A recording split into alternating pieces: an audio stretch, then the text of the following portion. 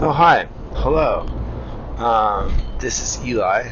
This is a podcast about things, um, craft, and technique.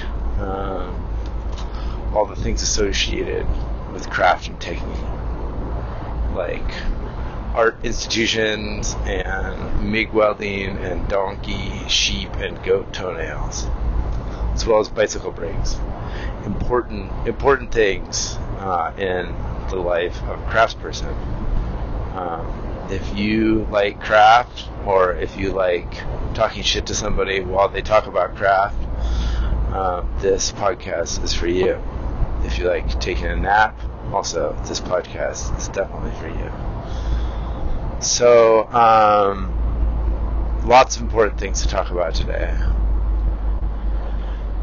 I feel like one thing I really want to address is bicycle brakes. I feel like I was just working on some V-brakes, and I feel like I discounted V-brakes, and I want to say sorry to V-brakes, and I think you're great. You have a great little noodle. You work great. You got great, powerful stopping power. Though I did work on a set of a newer U-brake, like a new manufacturer, and fuck, those are so fucking solid. They really are solid. So, U-brakes and V-brakes, still really great things. I don't know. I mean, I get it with rim brakes, like we shouldn't be like putting all that excessive friction on the rim, which is a structural component of the tire, and I get it with the disc brake, but man, they fucking work great. And they're very simple, so, and U-brakes, isn't it amazing that these U-brakes have gone through so many different configurations, and they really just work great. Let's hear it for the safety bicycle. Okay? I think it's important to address how great bicycles are. Now, what about institutions and bureaucracies? I have some things to say about that. I think here's a thought that I'm having is it's on the small scale, on the little parts. As a craftsperson, I have this really wide range of skill, lots of knowledge about little things. I've always been kind of a fiddler, fidgeter, fixer. It was something my grandmother taught me about, and I learned to fix oiling doors and fixing funky circuits. She wired up her house in some crazy ass way, and I learned basic 110 electrical wiring from her. And if ever there was something up, a door didn't close right, the drawer was sticky, there's a leak somewhere, it's my grandma, and then I would love to get involved in that stuff. And so this is kind of how, in some ways, one of my techniques as a craftsperson and getting involved in art studios.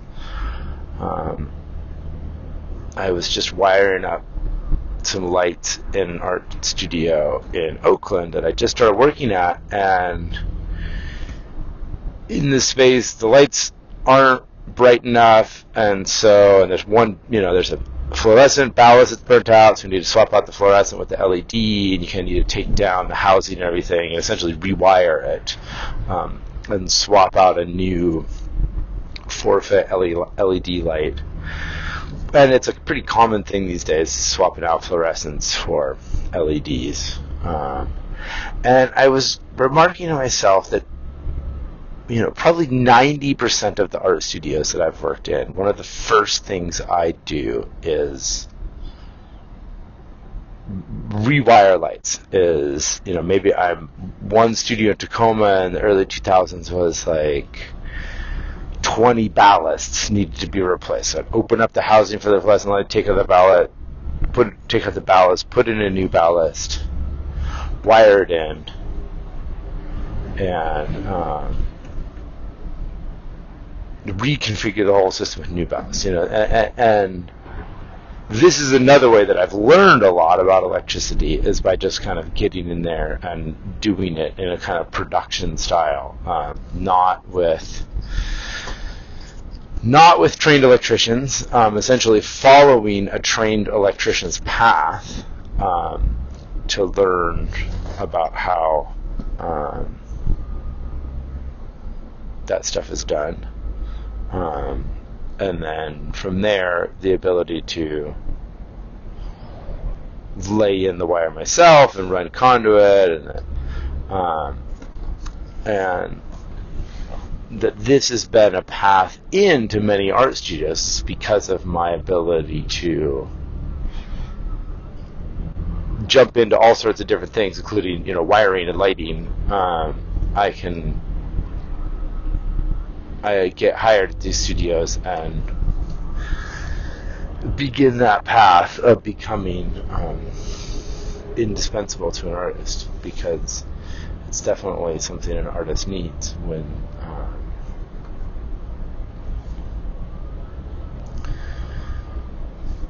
from an artist assistant is not somebody that just knows the medium, but somebody that knows many more parts of how studios function. The physicalities of a building often is part of this. And so, don't worry, I'm getting somewhere with this. The idea that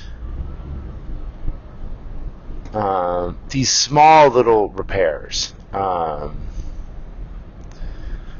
are part of my strategy and part of my skill and part of kind of the package you get from hiring me, is my ability to find and identify these small things and make quick work of the small things that sometimes can seem kind of daunting, whether it's swapping out a light or finding a leak in an air compressor or tightening up a weird door. So these things are important in small art studios. But in institutions, in large-scale institutions, that scale is not important. And that is often discounted down to the janitorial level, custodial staff level, essentially often kind of beneath some of the more in the art institution world, like beneath the workers of that place and outside of their wheelhouse, outside of their job description. That it's not, that idea of being able to fix small things is often not rewarded in an institution, where it's the large scale things that take, budget and paperwork and spending a bunch of money and buying new equipment and replacing something. That's the things, those are the important parts of an institution. And in a small artist studio, it's the little stuff that matters, and the ability to kind of tick away at the little things is what becomes really important. And in the bigger institutions, it's not that part of being able to fix small things is not seen as an asset. Because ultimately it's there's no, main body, one person that sees it and is appreciative of it. Those things are not seen as well. There was at an art studio in Oakland, there's an air compressor that has the line runs throughout the building, and I noticed there's lots of leaks in the line. So I started chasing down a couple leaks and just repairing simple stuff, swapping out fittings or changing out little parts of the hose that were obvious leakers. And then I got it to the point where there was main section of the hose that didn't leak. That overnight you could turn off the air compressor and it would hold its air till the next day, which is like, that's huge for an air compressor line, because air compressor lines never get that tight, in old systems. There's always so many ways they can leak. But I got this old system to be airtight, and the artist was super appreciative of that and really saw that. And I thought, that if I did something like that at a large institution, it would never be noticed. It wouldn't be something that, was remarked upon or noticed. It would just be, it ultimately either is the kind of thing that it either gets left where somebody's like, that's not my job to chase down those air leaks. That's just the way that is.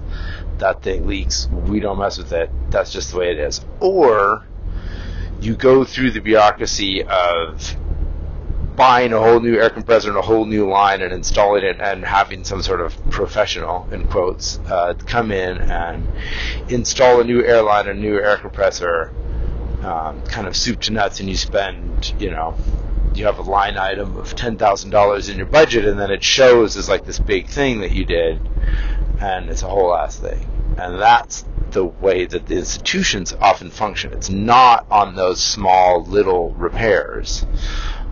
It's either you leave it until it's fucked, and then you fix it, but you don't kind of chip away at the small stuff like that. And I think that is part of the puzzle I'm putting together here of what is the function of the institution versus the artist, and what is the dysfunction there. And that was just, one of those anecdotes I kind of got stuck on my mind. I wanted to share with you. Glad that you listened to that. I think it goes back to this idea of the arts with a capital A and artist, lowercase a.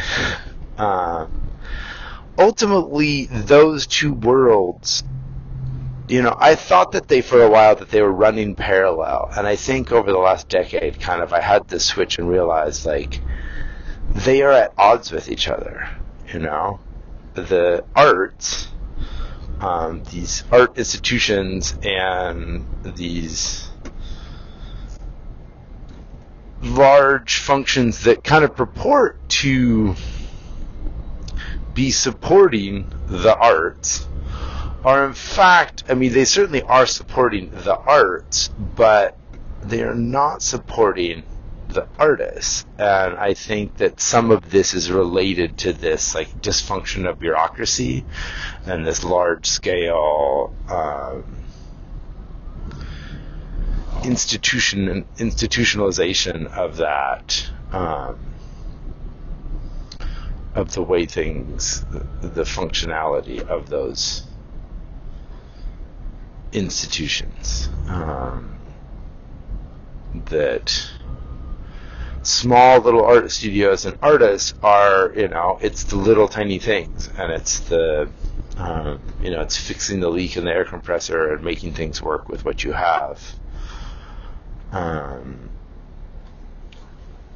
Versus, these large scale institutions with large budgets that,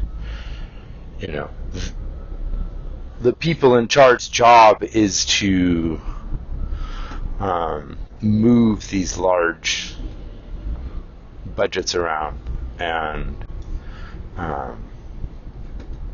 show reasoning for large costs, or show large costs cut.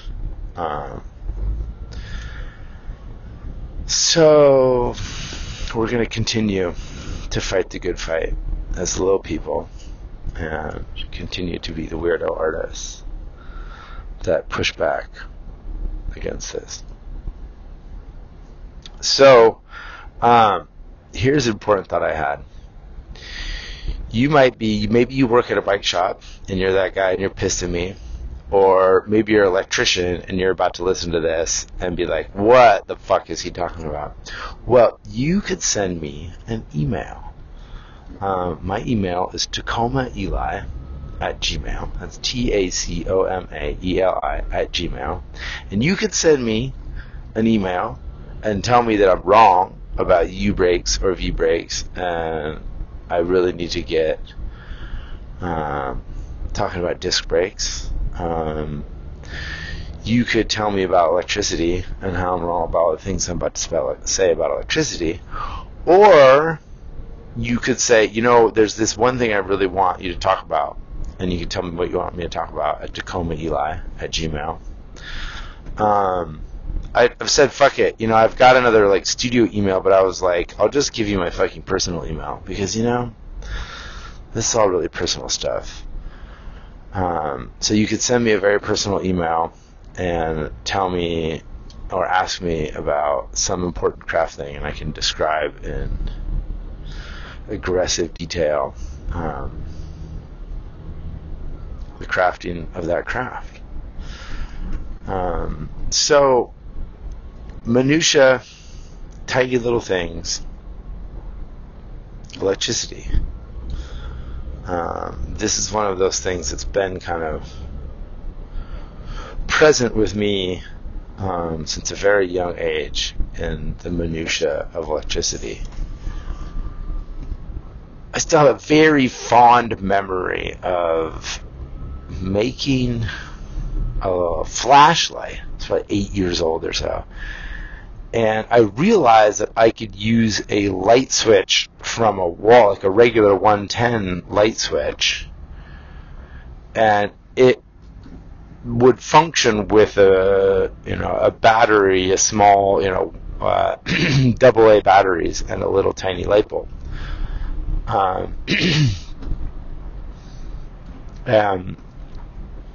That I could wire up. I think I had a board, piece of plywood or something, and a fucking homemade battery case and wires running to this switch, and then a little ass light bulb with some tin foil around it, and this big wall switch, and it was it would work to turn on and off. And I was amazed. I was like, I thought these things were for bigger things, and only those worked in this and that. And so it was one of those big learning moments for me of understanding what it is to open and close a circuit, and what that mechanical and electronic work is happening there. And so that world of electricity is, and this is my grandma giving me a lot of this info, and allowing me into her circle of wisdom of many extension cords and funky J boxes and conduit, and running interior wire on the exterior, things that you're not supposed to do. But she also understood it in a way, was able to explain it to me, this is not what you're supposed to do, but it's this is what we do here in our house. So in our houses in America, we generally all run 110 volts AC, alternating current. And in other countries, they'll run a 220, 240, or a 480 system. And generally, all of these systems are AC, the house systems, and the large transmission lines are mostly AC. Alternating current versus DC, which is direct current. There's some theories that, and some of these theories are actually true, some of these theories, the alternating current travels better over long distances.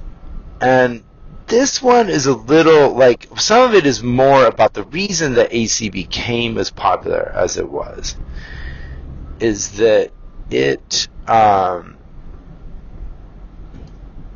really has to do with the way that it transforms. So you can step it up and step it down easier than you can with DC.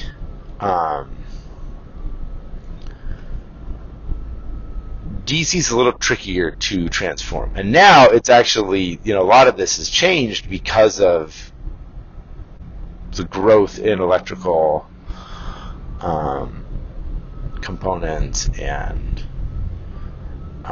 knowledge around it. Some of this AC versus DC argument was done with a very base level knowledge of how the electricity actually worked, and the ability to use it at very high strength safely. So to run AC 110 in a house essentially makes it's like a pretty safe system. If you were to run 480 volts into a house, it could certainly be more efficient, but it also, if it wasn't used correctly, it could give you all the death. And so that was an argument also for having it be stepped down in that way. DC doesn't travel as well over the long range, but then at a certain point it actually, like, what you can do is if you step the voltage way up and you have a lower current, a lower amperage, then high voltage and low amperage, and you keep the same watts, it's easier to transform AC like that. And then you lose less power with AC like that. When you're running, you have less resistance when you have the higher voltage and lower amperage. And so that's kind of the argument. So you can jam the AC way up, run it through this higher voltage, and then reverse that. But you lose a lot in the alternating current and the transformation of that power. If you have a fairly inefficient system and you're old-fashioned, like was when it was invented, was all this stuff the power lines were laid, it's kind of your only choice.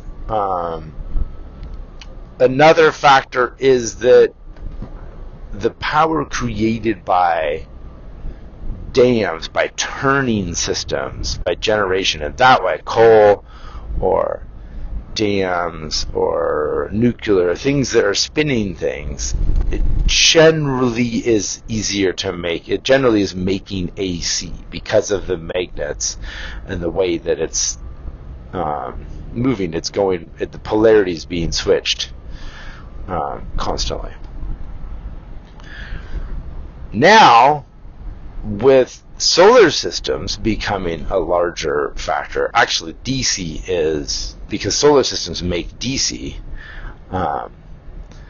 and so the DC is becoming a little bit more of a regular power source.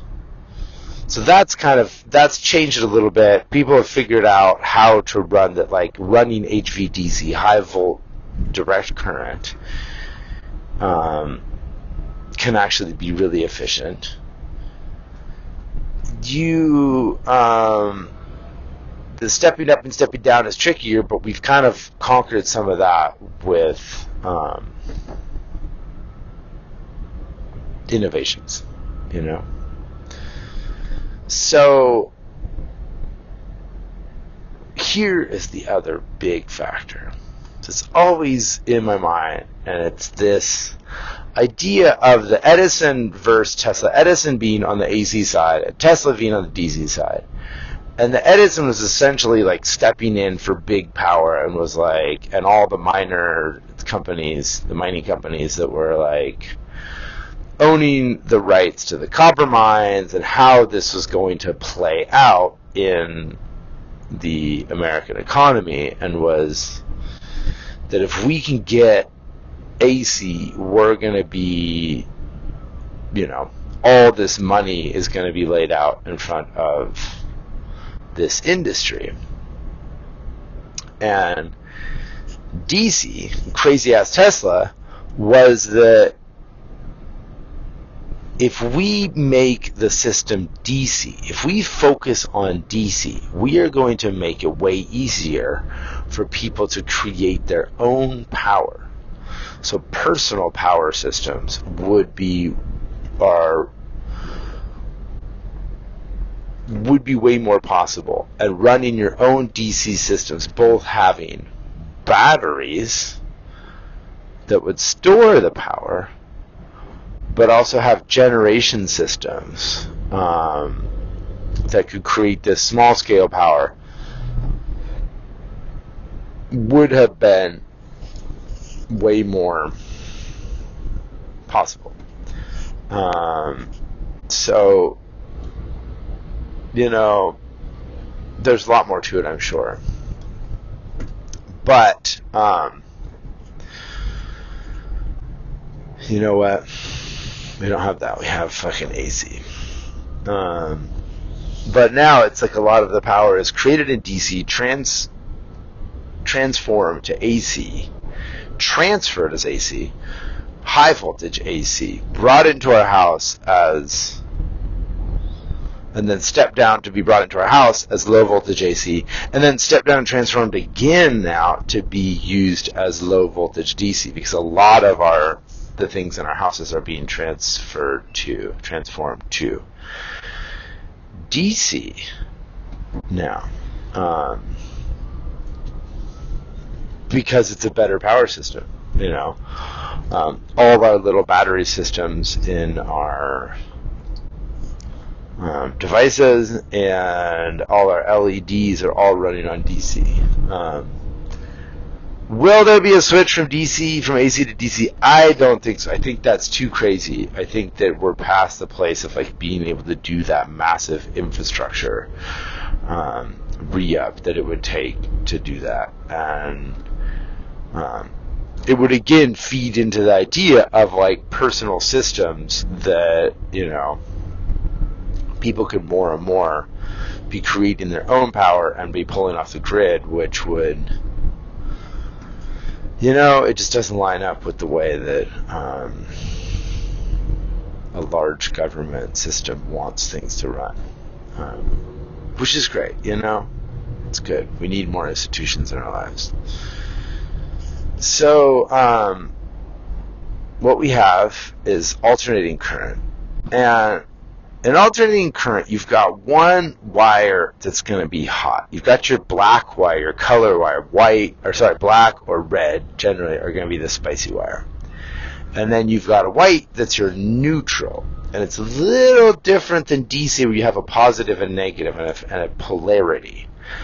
That you have the neutral is it's a place for the power to return to. In a way, you can actually run AC off a single wire, but you need to ground it out, and you'd also just get zapped all the time. But you can get the juice off one side. But the neutral wire lets that juice return back that you don't use. And then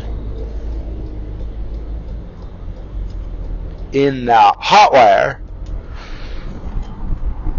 you have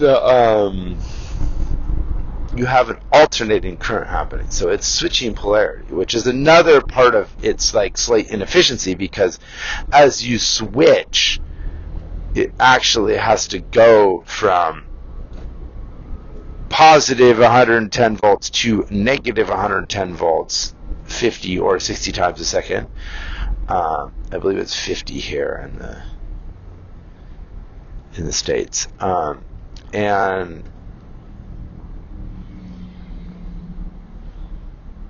so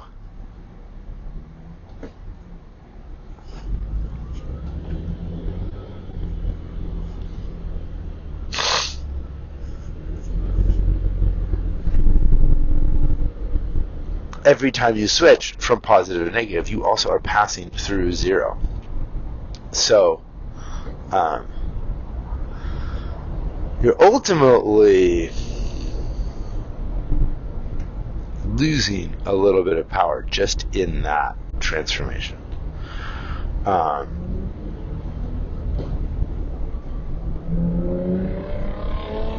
But it does make for, because of the ability to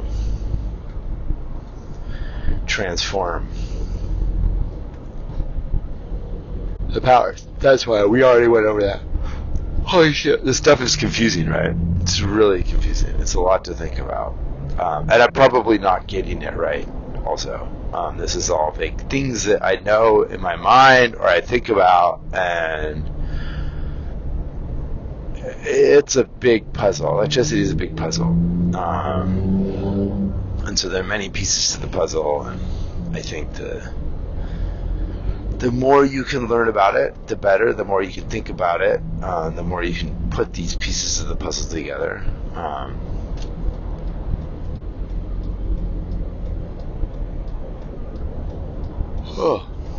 Just makes you so snoozy, right? Makes you so tired. It's time for a nap. Let's take a nap.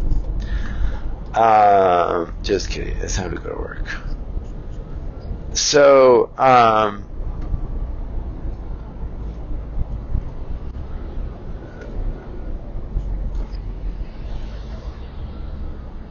alternating current. It's running into your house. Now, you're going to have that come into your house, to your residence, and your residential power. It's going to run into one main box, one main breaker box. And that main, you're going to have a certain amount of voltage that you are allotted in that, off that breaker. And that main breaker is the breaker is a switch that will open itself. So when it's closed, the circuit is complete, and then the switch will open itself at a certain point of power. But when it gets too many powers running through it, it will say it's really technically too many currents. Then it will open the circuit. It'll be the same voltage, but the amperage will change. And when it starts drawing too many amperages through it, that switch will open. So that's your main breaker there. And that's the power that's coming off of the power line. Coming in is your 100 amps. Coming in at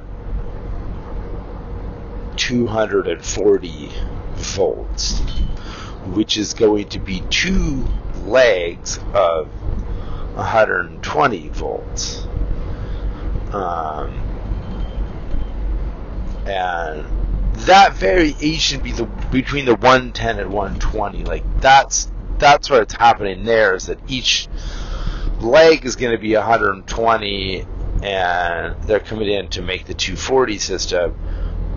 But sometimes that, there's a little variation in those legs, and the resistance that'll happen in those moments is where you get that kind of variation between 110 to 120 in this stepping down. The resistance is ultimately, that's the loss of power, and that's the inefficiency of the system. So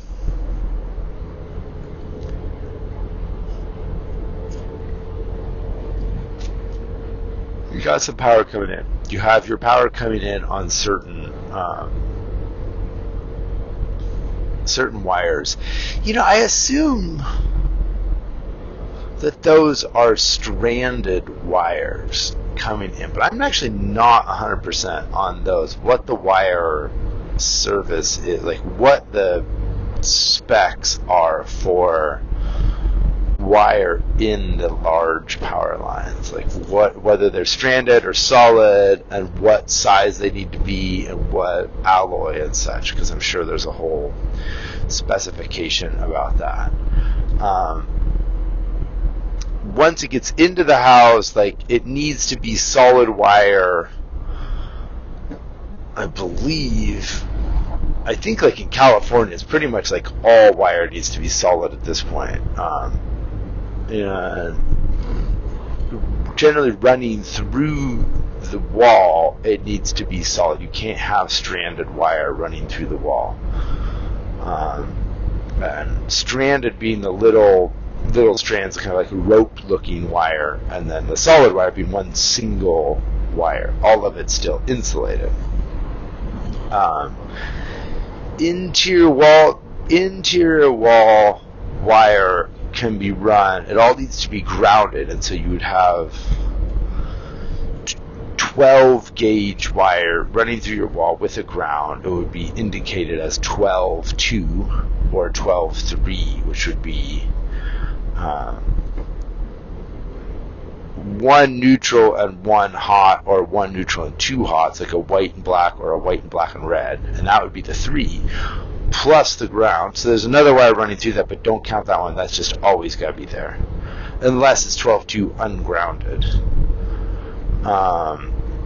And so that wire that you're running through your walls is going to be solid wire, insulated, and with like Romex, like a certain insulation around it also, so that it has like a certain toughness to it and a certain grade of insulation so the power can't get out. That stuff can run through your walls, and then if you have it coming out of the walls, then it needs to be inside of conduit, but you can't run that Romex through the inside of the conduit, so you run solid wire, insulated wire through that conduit. And then if you're passing through a wall, you need to have a junction box at that pass through. You can't just run the conduit through the wall. And I believe you can have conduit inside the wall. I'm not totally sure on that, but you can have conduit. But technically, you need to have a stop point against the wall, and you need to have a junction box, and inside the junction box is where you splice the wire. And so you need to have a J box, you have access to it, and create splice point and a fixed point. And the J box itself needs to be fixed to a structural part of the wall, so that it's actually, some of this has to do with earthquake stuff too, is that it needs to be attached solidly, and some of this is fire stuff too. And then if you're passing through the wall, you have to have that certain through wall fittings, which are going to be generally into a J box. And so you could have like the interior wire running through the wall, come out into the J box with the through wall plastic fitting, like a way to seal that conduit coming in. And then you have the conduit, then you have the Romex coming in, you have a sealed through wall fitting that allows it into the J box. Then in the J box you can splice it into your conduit wire, and then run your conduit along the outside of your wall, and run it to where you need it, or hang it to your light or something. And so using then the 12-3 neutral and 2 hots, then that's how you're going to be able to jump to multiple lights and to switches and create something that has switches on either side, a multiple switched light system.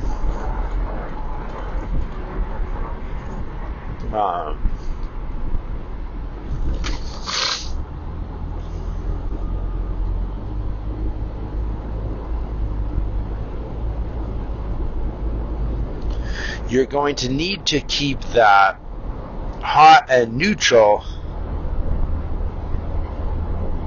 color coded, because one of the, like, it's possible to, with that AC system, to go either way on lots of appliances. Don't actually need to be, because the juice can flow either way through the appliance. Like if you have like a toaster oven, those elements, you can run the juice through either way. It passes through in one direction from the hot to the neutral, but you can go through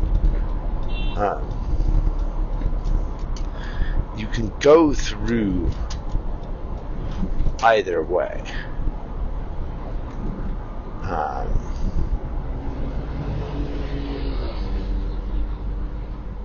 That's okay.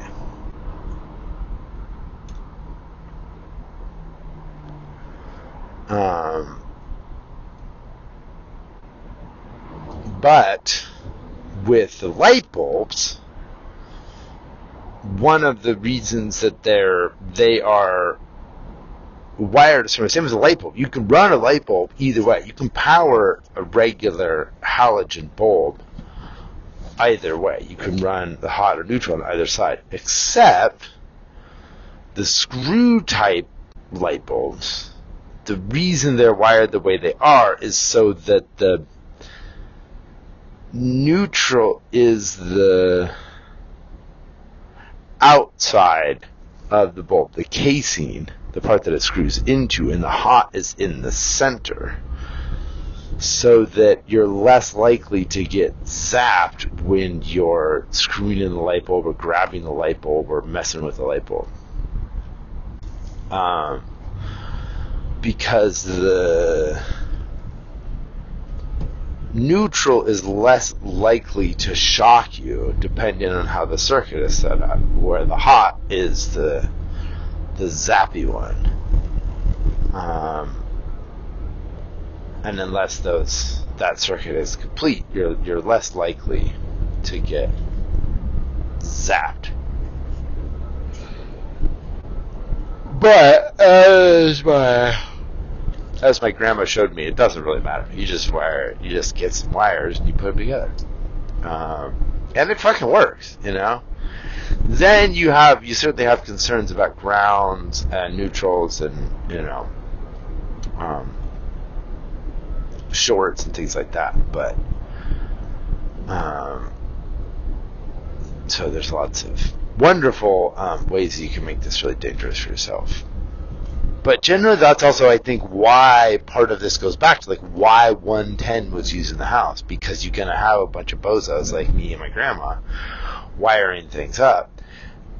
And 110 is less likely to create a dangerous situation where it's going to over-zap somebody and make them dead, or it's going to short out so intensely there's going to be a fire. And it certainly can cause fires, and it certainly can arc enough, but it's less likely to be such a sparky, fiery sort of thing. And so that's another, like, you know, it kind of, I think, in some ways, like, it's like the internal combustion engine, and that we've kind of decided to have this, like, fairly inefficient system, because ultimately it's safer than, like, pressurizing and heating the gasoline, or running, you know, pressurized gas systems that we've decided to just use gasoline in this liquid form that's just kind of sloshing around and dripping into our engines, rather than, like, pressurizing, heating, plasma, stating it, and turning it into something that's, like, a more efficient system. Because that would be, like, really, actually, the systems would have to be tighter. It would be more dangerous. But, you know, we did it with natural gas and propane, and, you know, we could do more. But holy shit, infrastructure is hard. And it would take a lot of institutions running this kind of stuff. And you know how I feel about institutions. So here we are with our upside down efficient systems running our 110 wires. So conduit is going to come in certain sizes, and there's going to be certain rating that conduit has for how many wires it can fit in it. And then your wires are going to be rated for how much power can be transmitted in those wires over a certain distance. So that's something that's going to give you, like, if you need to know how much wire you need or what size wire you need to know what is going to be power and then how far away it is from the power source. And then you can figure out what gauge wire you're running.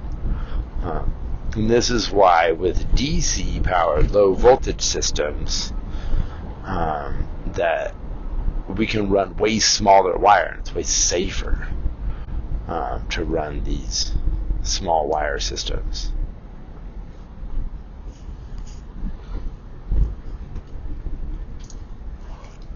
Wow, this is so confusing, man.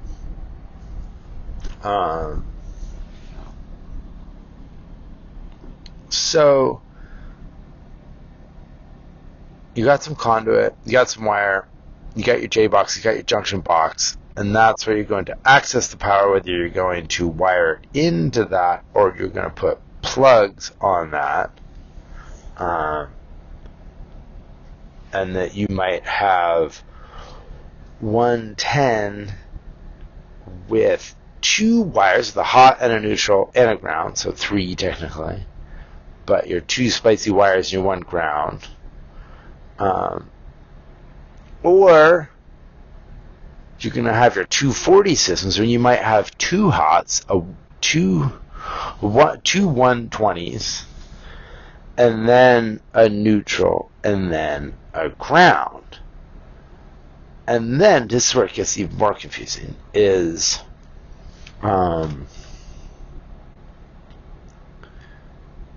you might have on that system, like the old-fashioned dryer systems,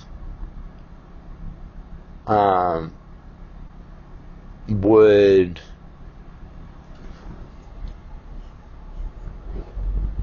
run 2 hots, and then the ground and neutral were just the same. Because really, like, you got those 2 hots, and you want to have a return on them, and you can take it back to neutral, or you can just take it back to ground, to earth.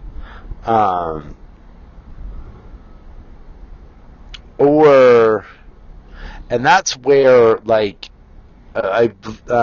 some of these old systems, I was wiring in, I was trying to get my welder plug, a newfangled welder, wired into an old-fangled building, and I was trying to make an adapter that would take this old 240 to the newer 240 plug, and was researching about how these plugs work and what kind of systems they run on, and realized that these older systems, the ground and neutral often at the box were all the same. Like, they were at the main box, like ground and neutral just wired together. And that you could run a separate neutral wire out and a ground wire, but they'd both be coming back to the main at the same place. And so these old dryer plug, these old NEMA dryer plugs, NEMA 14 or something, that would have these, they would just have three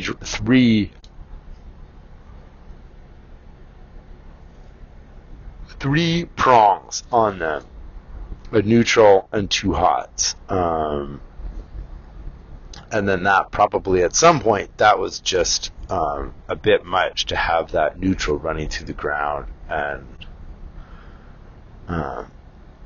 if things went haywire, could be detrimental. And so Now those plugs are all 4-wire, and the grounds and the neutral are all separated. So essentially there's a ground and earth at the house, and probably that neutral also eventually runs back to a ground somewhere else, but maybe an even larger ground, deeper into the ground, to the real earth, to Middle Earth, where they send that electricity back to where it came from. So on those 240s, then you just have a larger size wire to run that stuff, and more serious plugs. And those are just like they're just harder to deal with because it's like bigger wire and it's harder to bend, and you got to make sure it's just right, and you can't just be rigging it together with little wire nuts and stuff. Real electricity, real power. So,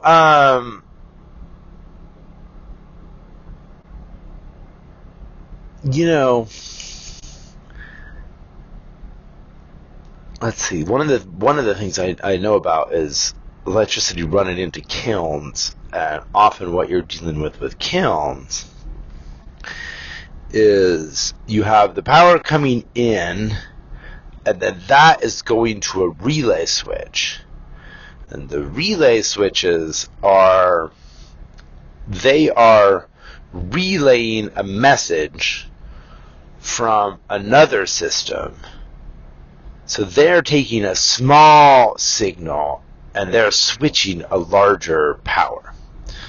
So in most of the modern day kilns, the relay switches are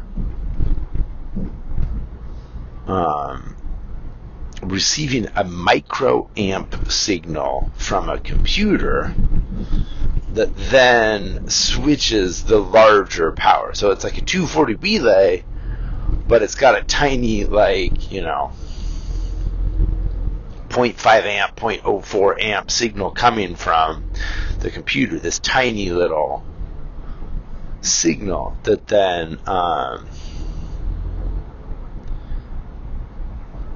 switches that relay and sends the big power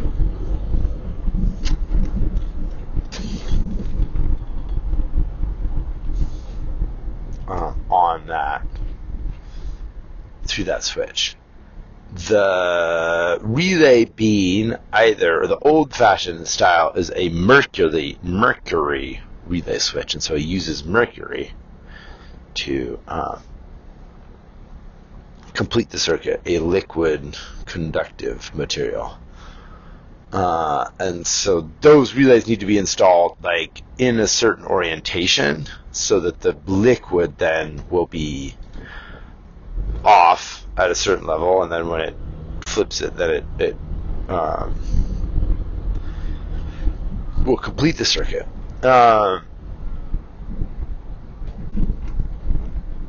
So solid state relays, SSR, solid state relays are a little newer, and those are generally more regular now. The used to mercury switches are less so. They're bigger and more expensive now.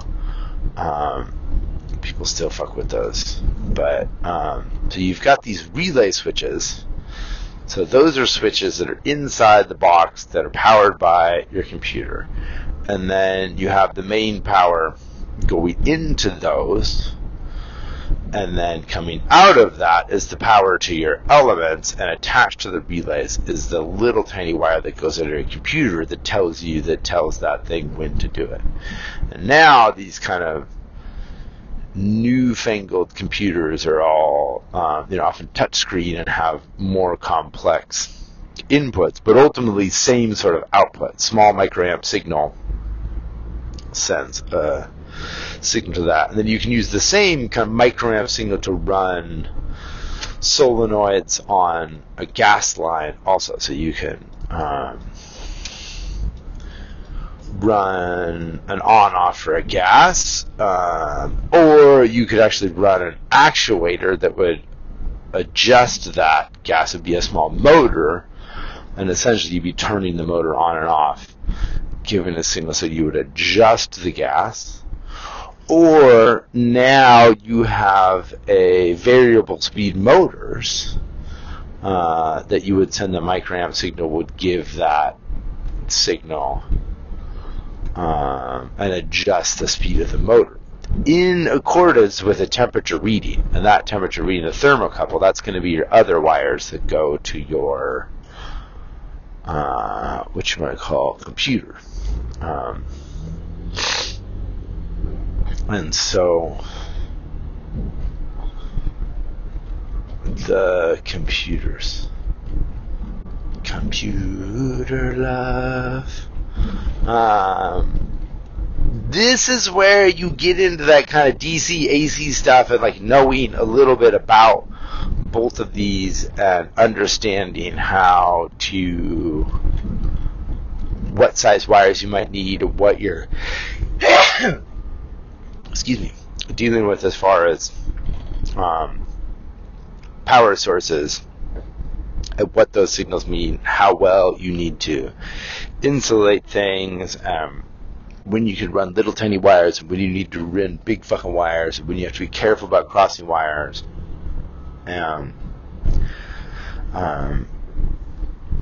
little transformers, because you're going to have 110 is often going to be your power source, but you might need a solenoid that actually runs on a 24 volt, and so it needs to be signaled on a different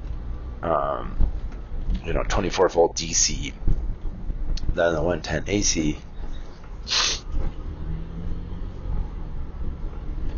So knowing how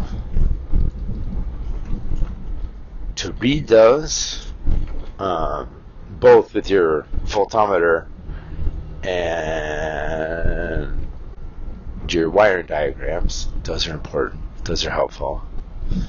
You can ask your grandma about that stuff. How does this work, Grandma? And hopefully your grandma will show you